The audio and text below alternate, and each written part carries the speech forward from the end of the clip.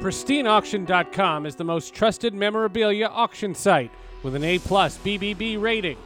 Auctions on PristineAuction.com start at just $1, and each day there are over 1,000 autographed items available. So you win signed, authentic signatures at affordable prices. There's comic books, trading cards, action figures, great items to add to your collections. Before the show, I was looking at some of the items that are available, including a signed poster by Mark Hamill, Carrie Fisher, Harrison Ford, David Prowse, and Peter Mayhew from the Star Wars trilogy. That's incredible. Rocky's boxing shorts from Rocky IV. There's a lot of comic book art, too. Todd McFarlane signed guitar. Leonard Nimoy, William Shatner signed a Star Trek issue. Every item on PristineAuction.com comes with a certificate of authenticity from the industry's most reputable authenticators. Upgrade your collection of signed memorabilia today and get $10 off your first item when you use the code JUSTICE. Again, that's PristineAuction.com. Use code JUSTICE and get $10 off your first item one.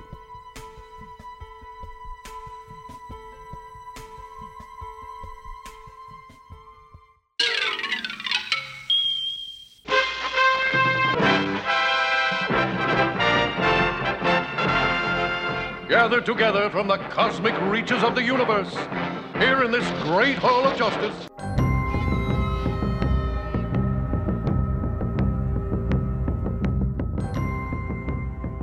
Superheroes have to be around other superheroes. You know what I mean? That's the Hall of Justice is more about them just commiserating about their powers and less about them like actually fighting crime.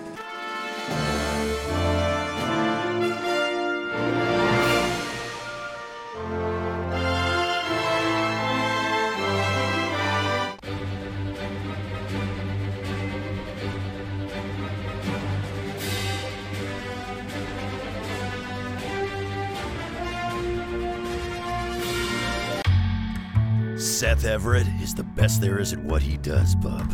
And what he does is the Hall of Justice podcast. Go, go, go with a smile. Hey there, welcome to another edition of the Hall of Justice. My name is Seth Everett. Thank you for the support of the show. I promised you a fun summer. The summer has arrived, unless you're in Australia, and then it's really cold, and I don't know what to tell you. We have been talking a lot about Peacemaker. As a matter of fact, if you go back to episode 273, we did an episode where we reviewed Peacemaker. And here's what we did. If you didn't listen to that, and you don't want to pause the show and go back and listen to that one, all you can trust is that we gushed over the show. The show is stinking hilarious. And what I had said to some mutual friends at Warner Brothers, I said, is there anybody on Peacemaker? Like, I'll talk to the bugs. I don't care. I just wanted to talk to somebody from this hysterical show. And they said, have you ever met Steve Agee? I said, no, I never have. They said, oh my God, you guys are going to hit it off so well. So without further ado, we welcome Steve Agee to the podcast. They say that we'd be good friends. I don't know if that's true. I hope at the end that it will be, but this has, you know, I make no predictions. It can go either way. Stranger things have happened. That's right. Welcome, man. How's it going? Good. You know, we're not going to do a roast. We're not going to do a This Is Your Life. Okay. We don't have to start at the beginning. You're a comic. I've seen your act. You're a comic, and you got into acting. There's always a unique story to that of the decision that you would make to, you know, you're funny, you know, you have ability, but how can I translate that into acting? Yeah, I mean, not the Ray Romano, Jerry Seinfeld. No, I was torn. I wanted to be an actor and a comedian pretty equally when I was, by the time I was like 11 years old. You know, George Carlin and John Ritter were my two heroes growing up. But I you know, grew up, my dad was a doctor and nobody in our family was in the arts at all. So I honestly never thought it was actually an option until I got to college and then actually found an open mic and did some stand-up, and then actually was playing in a band in college, and that's what got me to LA. And then the band broke up and I was still doing stand-up, and I met a girl who was taking classes at the Groundlings Comedy Theater, which is sketch comedy. It's kind of like Second City. Sure. And that's where I kind of dove headfirst into sketch comedy and writing, and then acting. The idea, when you get into something like that, people decide how many classes you should take or how much experience should you get. But isn't it really just opportunities? Like, it's who you meet. The right people who give you the roles that allow you to be creative like that? Yeah, 100%. I mean, I didn't make it at the Groundling. I did 4 levels of classes, got voted out, and in a fit of depression, kind of was just wondering what I was going to do next. And a buddy of mine was like, hey, I'm doing a play that a friend wrote, and they need someone who can play guitar, but who's also funny. And so I just, because somebody dropped out of that play, and I had like 3 days to learn the music and all the lines, and I did it. And then Sarah Silverman was at the opening of the play, and I met her, and immediately we became fast friends. Afterwards, she came up to me and we smoked a joint outside of the theater, and the rest is history. Sarah and I were super tight friends, and that eventually went on to the Sarah Silverman show, which she cast me in. She is positively brilliant. I owe her more than I could ever repay her. That's and she was a big fan. She is a big fan of yours. I mean, if you guys had a falling out, I didn't see that. No, never. Never. Not that I know of. But I also didn't look, so you never know. No, we're good. How did you get to know James Gunn?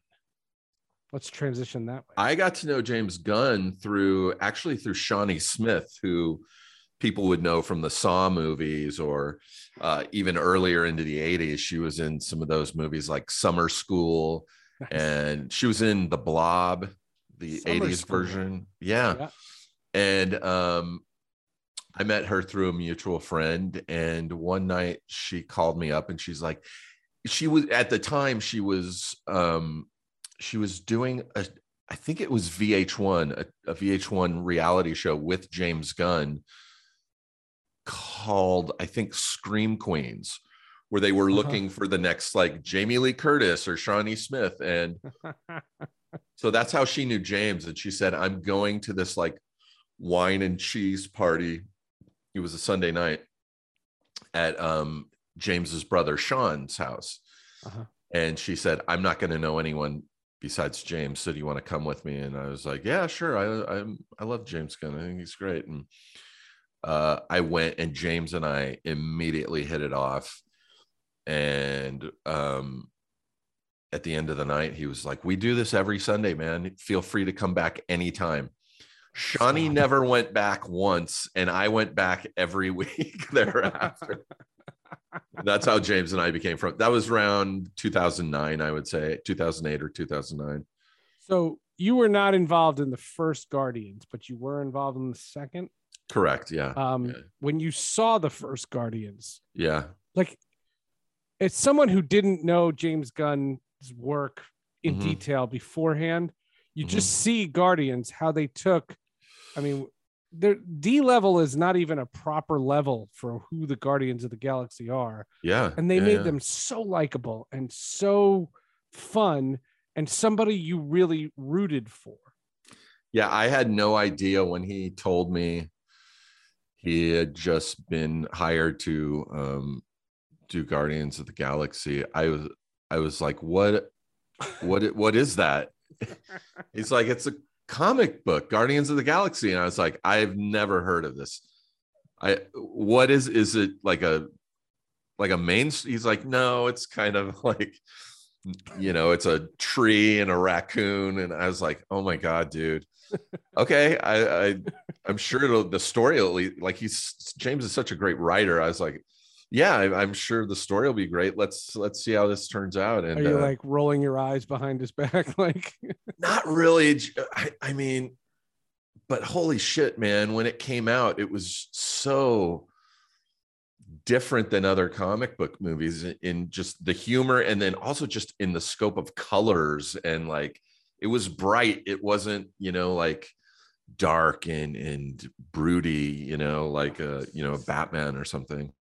Yeah, and then those characters do get dark later on, and oh my god, yeah, but absolutely. that's the cool thing about, to me, what a comedy can do, because it endears you to the characters, so that when they go, and this can relate to Peacemaker, which we'll get to, just the idea that you're rooting for these guys because you like them and you know them, or at least you feel like you know them.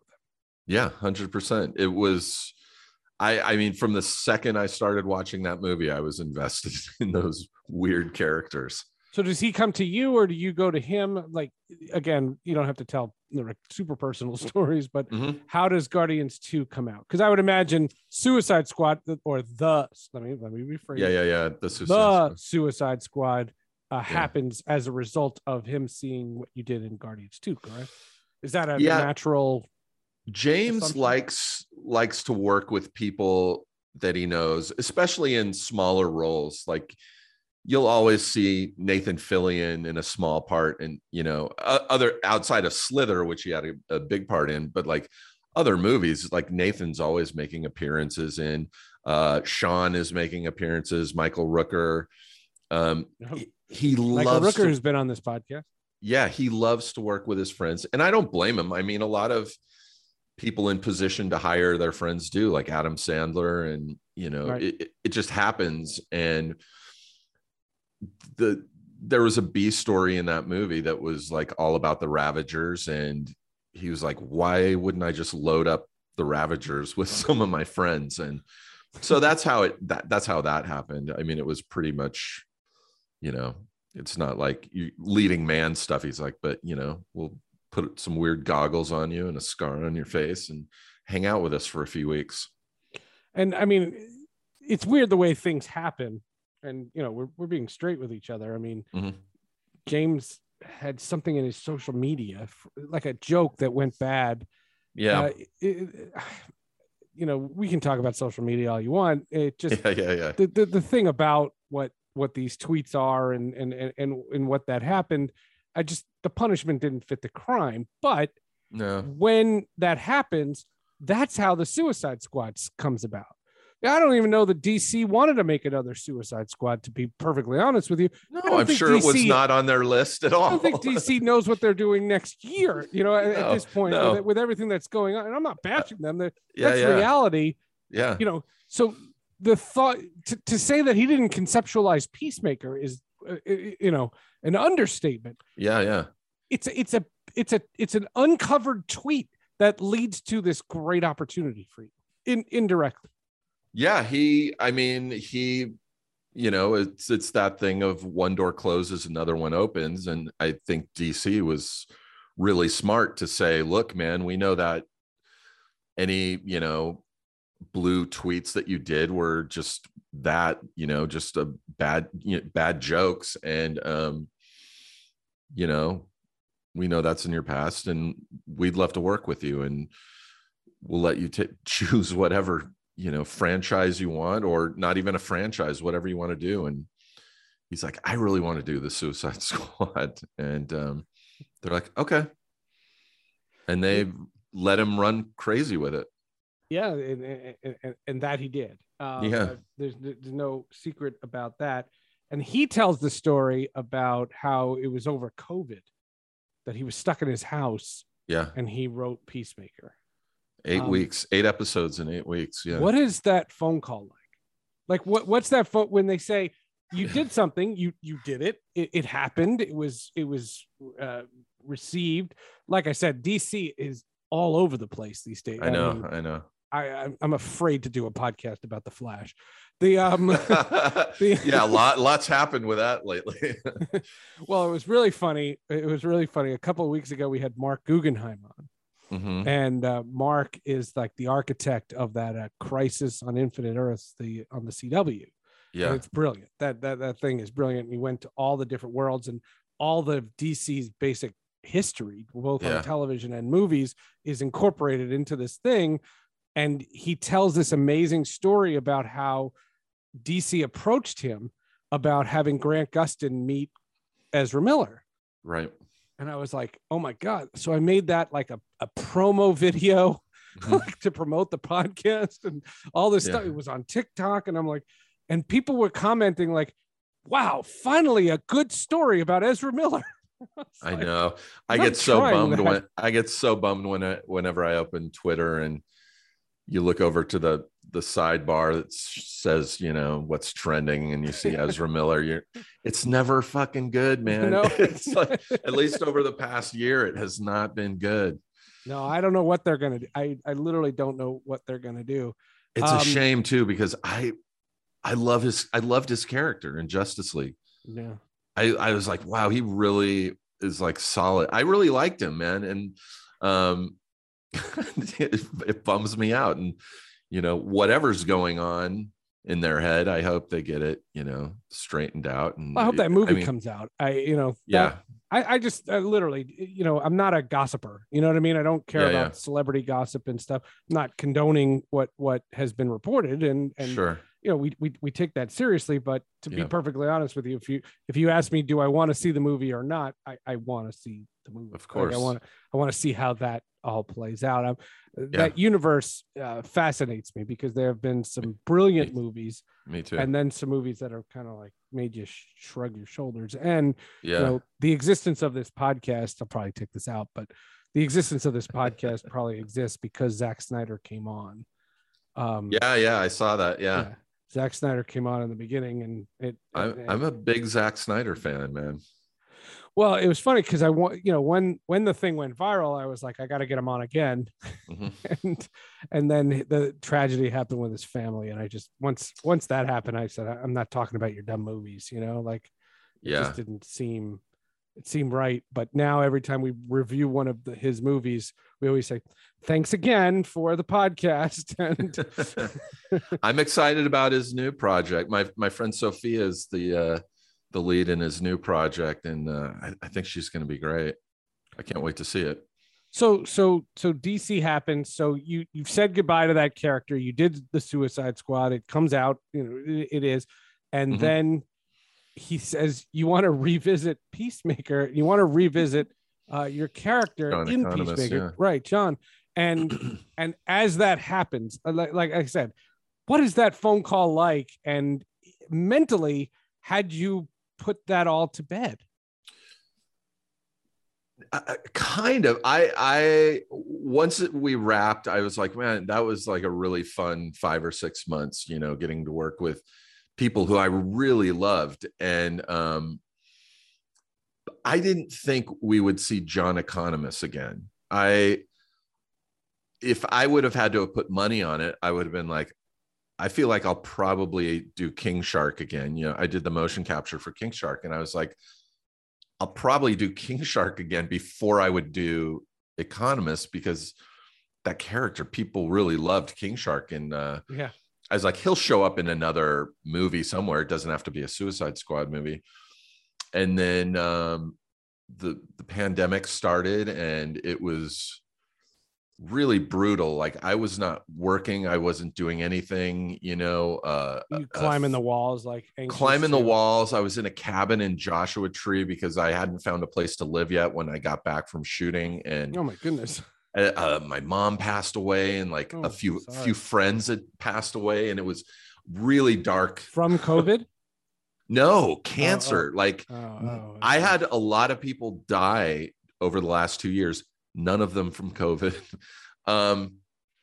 But I was just kind of like in a bad place. And then it was like October of 2020. And I got a call from James saying, hey, we're going to do, he's like, hey, I wrote a spinoff for Peacemaker. I was like, you did? When? And he's like, just, you know, over the past few months. And I was like, okay. And he's like, we're shooting it in January. This was October. I was like, are you fucking with me? I was like, what's happening? And he's like, no, I'm only telling you now because I didn't want to get your hopes up while I was doing it. And he just kind of wrote it. And I was like, well, this is fucking great. This is exactly what I need. And, you know, 3 months later, I was in Vancouver, British Columbia, and we were shooting this thing during a pandemic, and it was crazy and it was really fun. And I got the scripts, and I was so excited to see that I get to kill a gorilla with a chainsaw. And I was like, wow, this is so not where I would have seen things going for John Economos. But right, it goes dark. I mean, the whole thing. You get his father arrested. You change the thing. You're like the architect behind the thing, and I mean, that's one of my favorite scenes when he lists the people that you could have done it to. Yeah, like the original Ariana script by Grande and the original script was just two people. It was Ariana Grande and Drake. He's like, why not Ariana Grande or Drake? And James was like, keep going, give us a name. And then it became this whole viral thing. And it was what you saw in that viral clip was still only part of what it went on forever. And it was not just Cena, it was John and James both, James would say this, give this name. And so they were both, equally improvising there. And it was, it's so funny. Yeah, really funny. I mean, the cast, and I don't want to leave anybody out. I also don't want to just like read off the cast, but so many brilliant people. I mean, it's just it's a true who's who. And it's not about the names. I mean, it's just so genius. Freddie Stroma, Jennifer Holland, Danielle Brooks. I mean, good. Don't get insulted when they said, "Do you want to talk to anybody from Peacemaker?" I immediately went Danielle Brooks. Of course. I was like, "Oh my god!" Like that's incredible. And he wrote this tie-in to Amanda Waller again. Think back to all the other DC movies and how she's connected to all of them. And I know it was brilliant. I never saw that coming.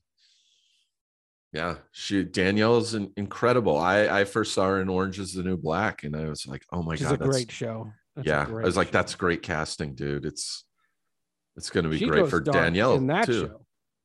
Yeah, she does. She's a great actor. I'm excited to get to shoot another season with her. So yeah, I mean, again, I guess that's the elephant in the room. You're doing this again. Yeah, he's writing it, I think, right now. And that's wild. And there's going to be a 2-season Peacemaker run. Like that, you talk about D-list. Like if the Guardians are like Q, what is Peacemaker? Yeah, I don't know, man. It was. I'm a comic book nerd, and I can tell. Yeah, I know, and it was like. And one of the reasons he wrote this was, I think he felt,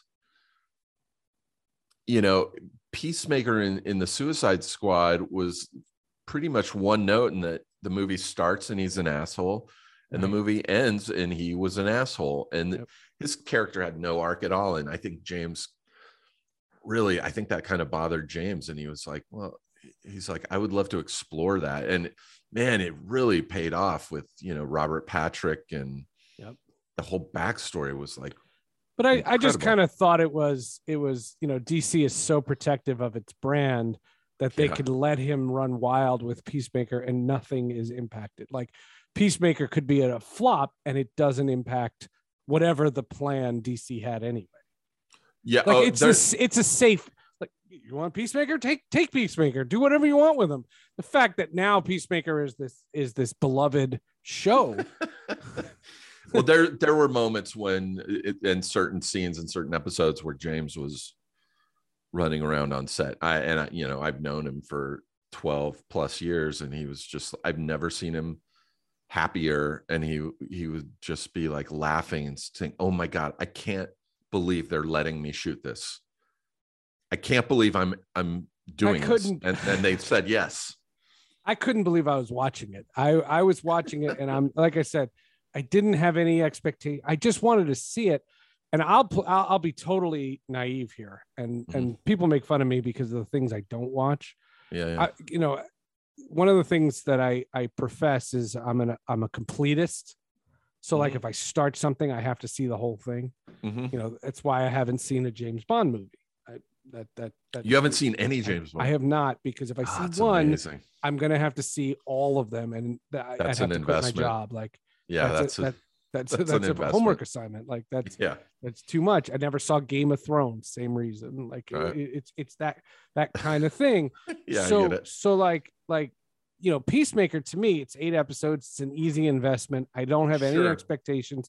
There's nothing to do, and I'm hooked to the point of where, like, that's one of those shows. There's a couple of them right now.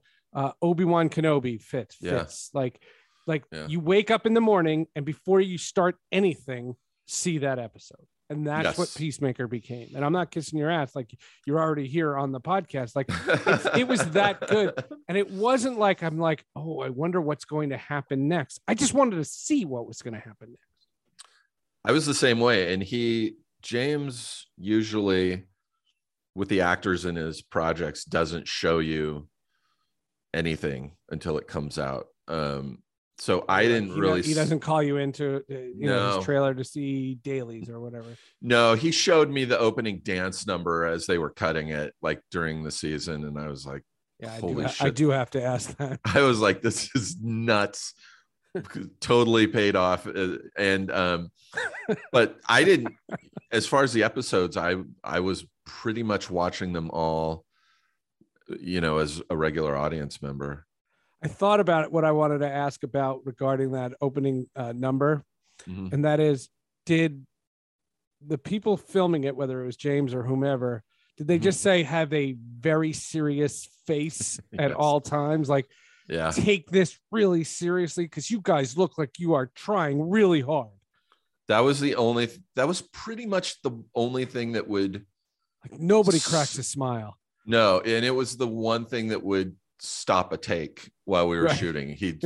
James would say, "Cut, Danielle, you got to stop smiling." He's like, you don't have to look mad. He's like, just don't smile, just emotionless. That was really the one note, and know your dance moves. That was bonkers. I know, it was so insane. I remember I got most of the scripts all at the same time in like December, and you're still housebound, like you were. Yeah, I was still housebound. Oh, well, no, I think at that point I had done 1 or 2 episodes of Superstore. Okay. But I was I read the first episode, and you read the cold open, and then it says opening dance number, and I was like, what? And I texted him, and I was like, so this opening dance, it's like the whole series, every episode? And he's like, yeah. He's like, it's going to be great. Trust me. It was pretty great. That's crazy. Even for those of us that can't dance. And just for the record, D. Bradley Baker voices Eagly. And D. Bradley Baker is the clone in all the Clone Wars episodes, and I didn't know that. The Bad Batch, like, he's all 5 of them. He was the Tamara Morrison character. Yeah. And I just think there should be an award for how many voices he did of the same guy. Like, that's amazing. I didn't realize that. Yeah, the clone D. Bradley Baker is like one of my white whales. Like, I have to talk to this guy because I can't imagine what that was like. And they was like, but he's Eagly. I was like, get out of town. Yeah. These voice actors know no limits. That was another one that I found out afterwards. I was like, wait, that's a person doing that? I was like, I thought you'd just find stock audio of an eagle, screeching. Like you would think, right? Yeah. You would totally think. Okay, last person I have to ask you about, because of course they took my podcast card away from me if I didn't. Sure. Anyone, ask me about anyone. Sure. John Cena. I don't know this guy. That's how the Completist conversation started. I'm not a wrestling person. I don't know him. Mm-hmm. I know who he was, but that was it. This is probably the first time I'm really invested in him. Yeah. And I'm blown away. And now I'm a full-fledged fan. What did you know about him going in? And were you as taken aback by his performance as I was?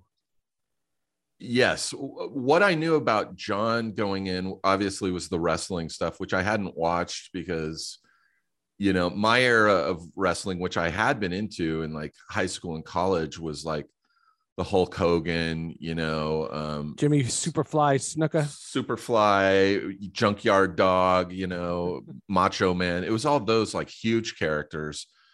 I knew he was a very famous wrestler. I knew that.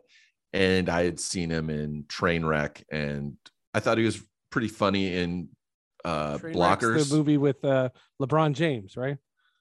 Yeah. And then Blockers, the Cock Blockers movie with Ike Barinholtz and Leslie Mann. And he did some weird thing with the Lonely Island guys, something about Tour de Farce or something. It was like a spoof on the Tour de France. And that was really all I knew.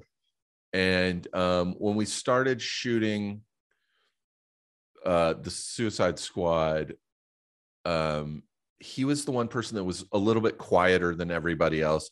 I think because I didn't realize how famous he was, you know, when we shot the exterior stuff from like Jotunheim and like all the Corto Maltese stuff down in Panama, we were only down there to shoot exteriors. So we were outdoors the whole time. And like, you could be outside with like Idris or Margot, and there'd be a bunch of people that'd be like, hey, Idris, hey, Margot. If you went outside with Cena, it was almost like a riot. It was insane, the amount of people that would crowd around him. And he literally tried to, you know, if he could, take photos or, you know, talk to every single one of it. Like I think he realizes how fortunate he is. But he's pretty quiet. I think he's got a little bit of a wall around him when you first meet him. But he was very kind. But by the time we did Peacemaker, we were joking around a ton, and he was just like the best, man. He really, and he's really interesting in that, you know, when we did Suicide Squad, when we did Peacemaker, he does this thing where every time he starts a new project, he has like a keyboard, like, you know, a Casio keyboard or something in his trailer. And at the beginning of every project, he picks a new song to learn. And he's taught himself how to play piano, and not just like chopsticks, but like, you know, the Motley Crue song in Peacemaker, that was his song. That was really him though. That was, yeah. And that was the song that he was learning for our project. And we actually used it in the episode. it's bonkers. But he was also like the first day of shooting, I walked into the trailer, the makeup trailer, and he was reading a book that was probably like 3 inches thick. It was huge. It was like a textbook. I was like, what are you reading? And he's like, I'm reading a book about investing. I was like, why? He's like, I don't know anything about how to invest or investments or investing. And he's like, I want to learn. And he did, just like the way he taught himself how to speak Mandarin or Chinese. He's like always learning. He's pretty phenomenal. And he's always helping people out. He would never say this, but he's donated more to the Make-A-Wish Foundation than any bunch of celebrities combined, like well over 600. And he's really great, you know, to kids. That's it's incredible. And it's nice to know. It's easy to root for people who seem like the genuine article. Yeah. He's the real deal. You can feel it. And the chemistry that you guys had, but you had with everybody. I mean, and I don't, just because I'm going to butcher his name, I don't want to say it incorrectly. Chuck Woody Awuji. Thank you. Chuck Woody. I know the first name, Awuji. Yeah. Just brilliant. I mean, we're talking about a brilliant group of human beings, and just coming from all these different backgrounds to come together, and that he's the ringleader of this whole thing, but he doesn't steal it. You know what I mean? Like it's truly an ensemble. It's such a unique show. Chuck was another great one that, you know, was like, He's more of a theater actor. Like, he's a legitimate actor, and you can tell, like, he is solid. Like, he's such a great actor that James, hired him for he's going to be in the next Guardians, Wow. Like, James immediately was like, this guy's incredible.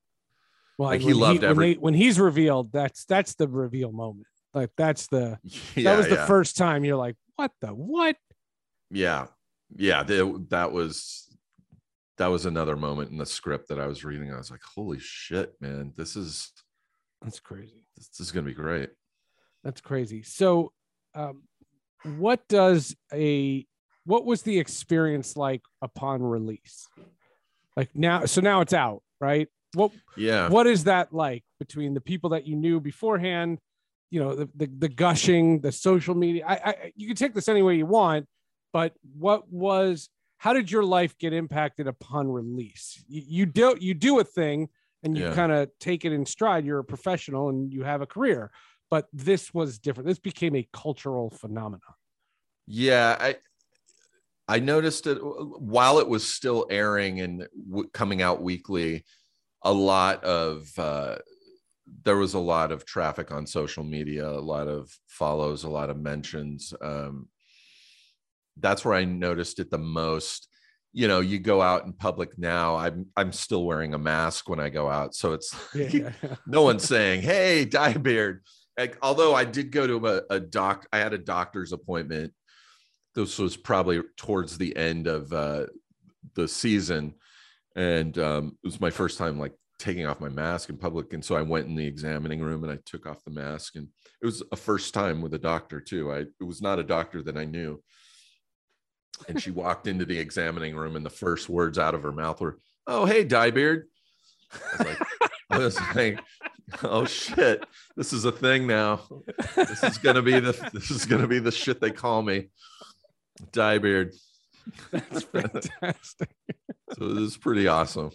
Oh, it's crazy. And again, it's just the idea that people are easy to root for.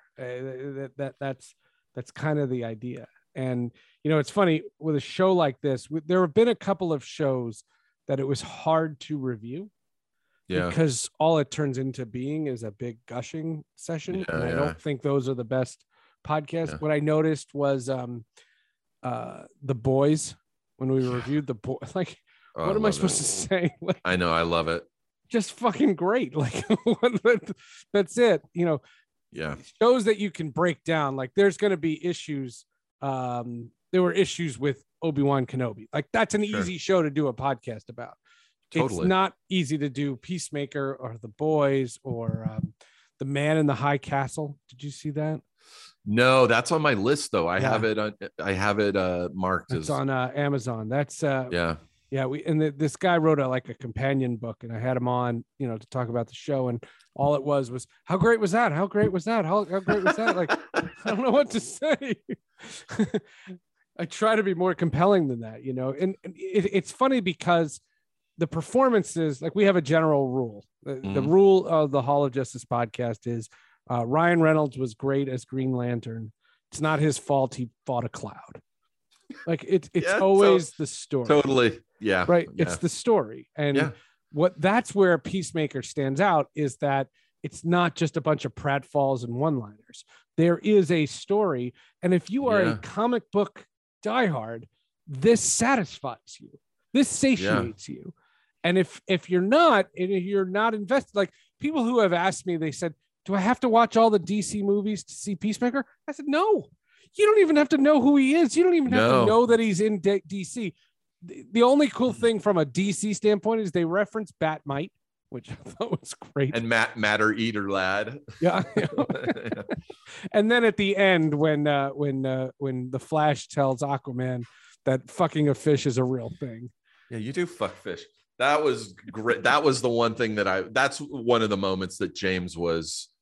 That was the last episode. And we shot the episodes kind of out of order, but did they bring those guys to your set, or they were off doing something else, right? We had the Justice League in silhouette. We had their real uniform. Those were their actual costumes.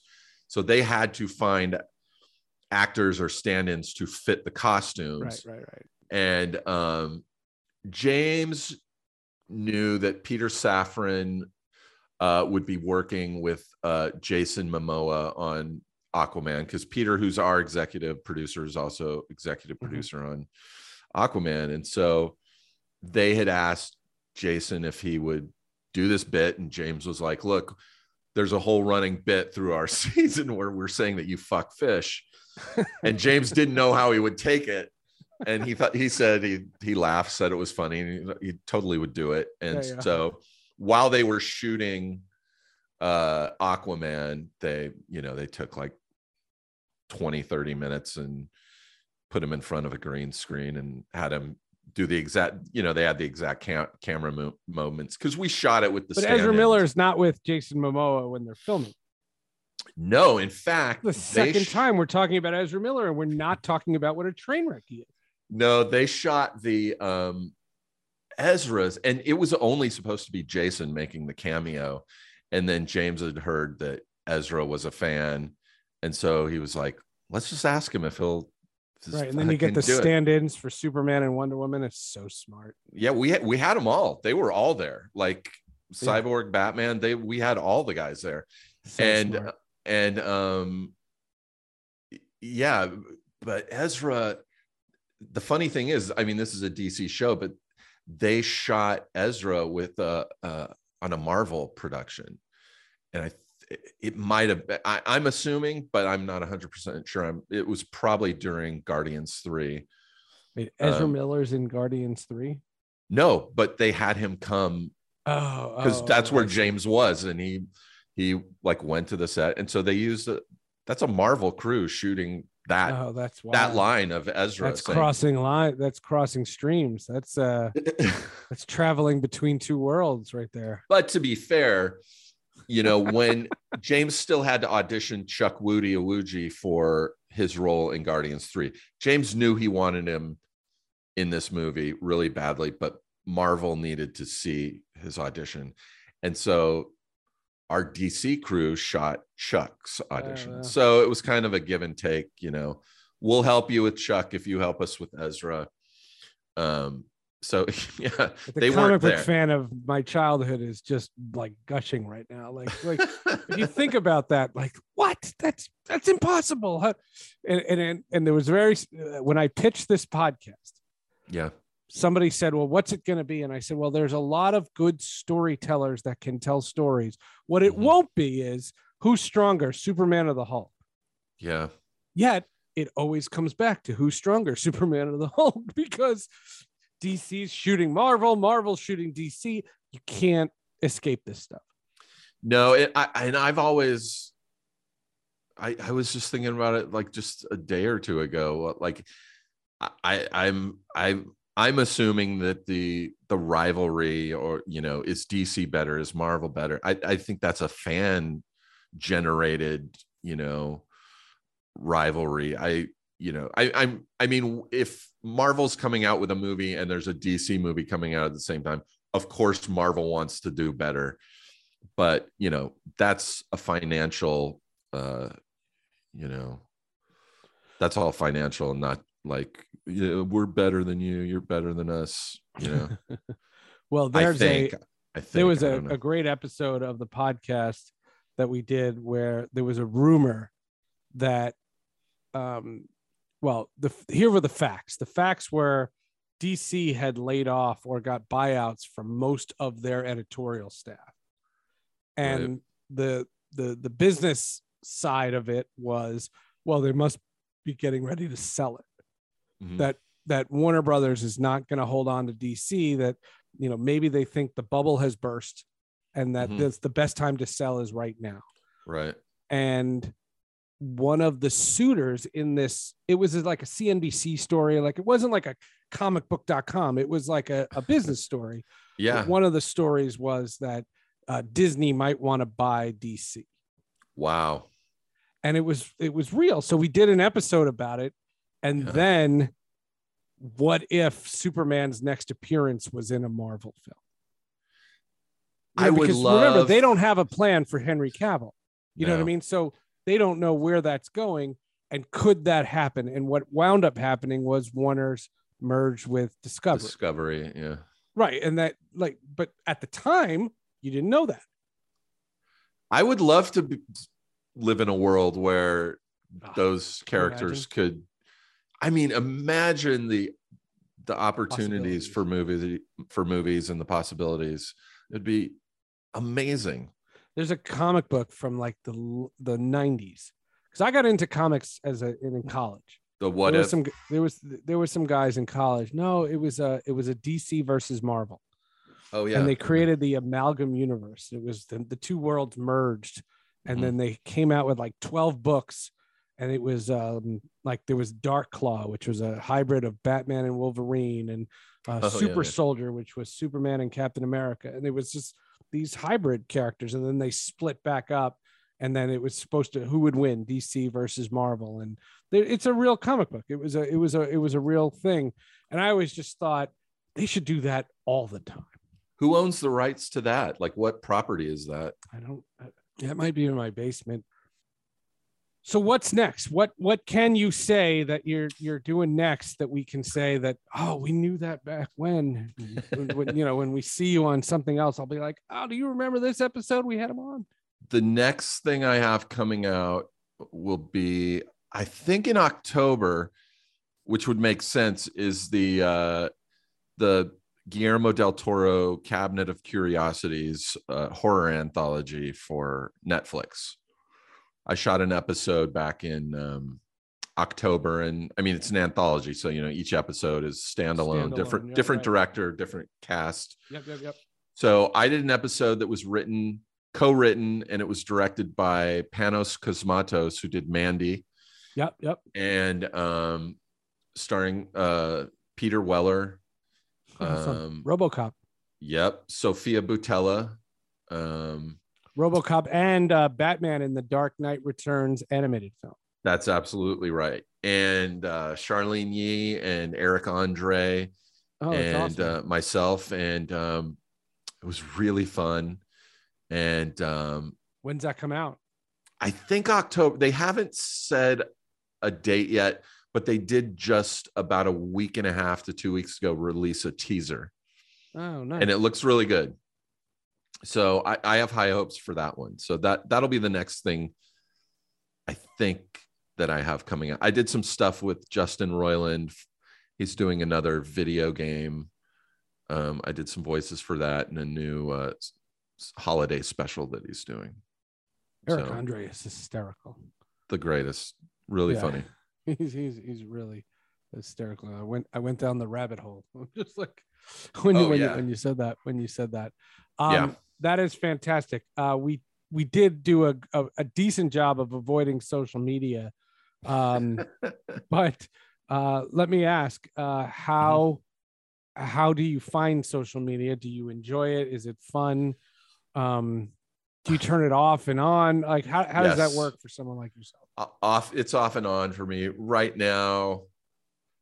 Twitter's basically off.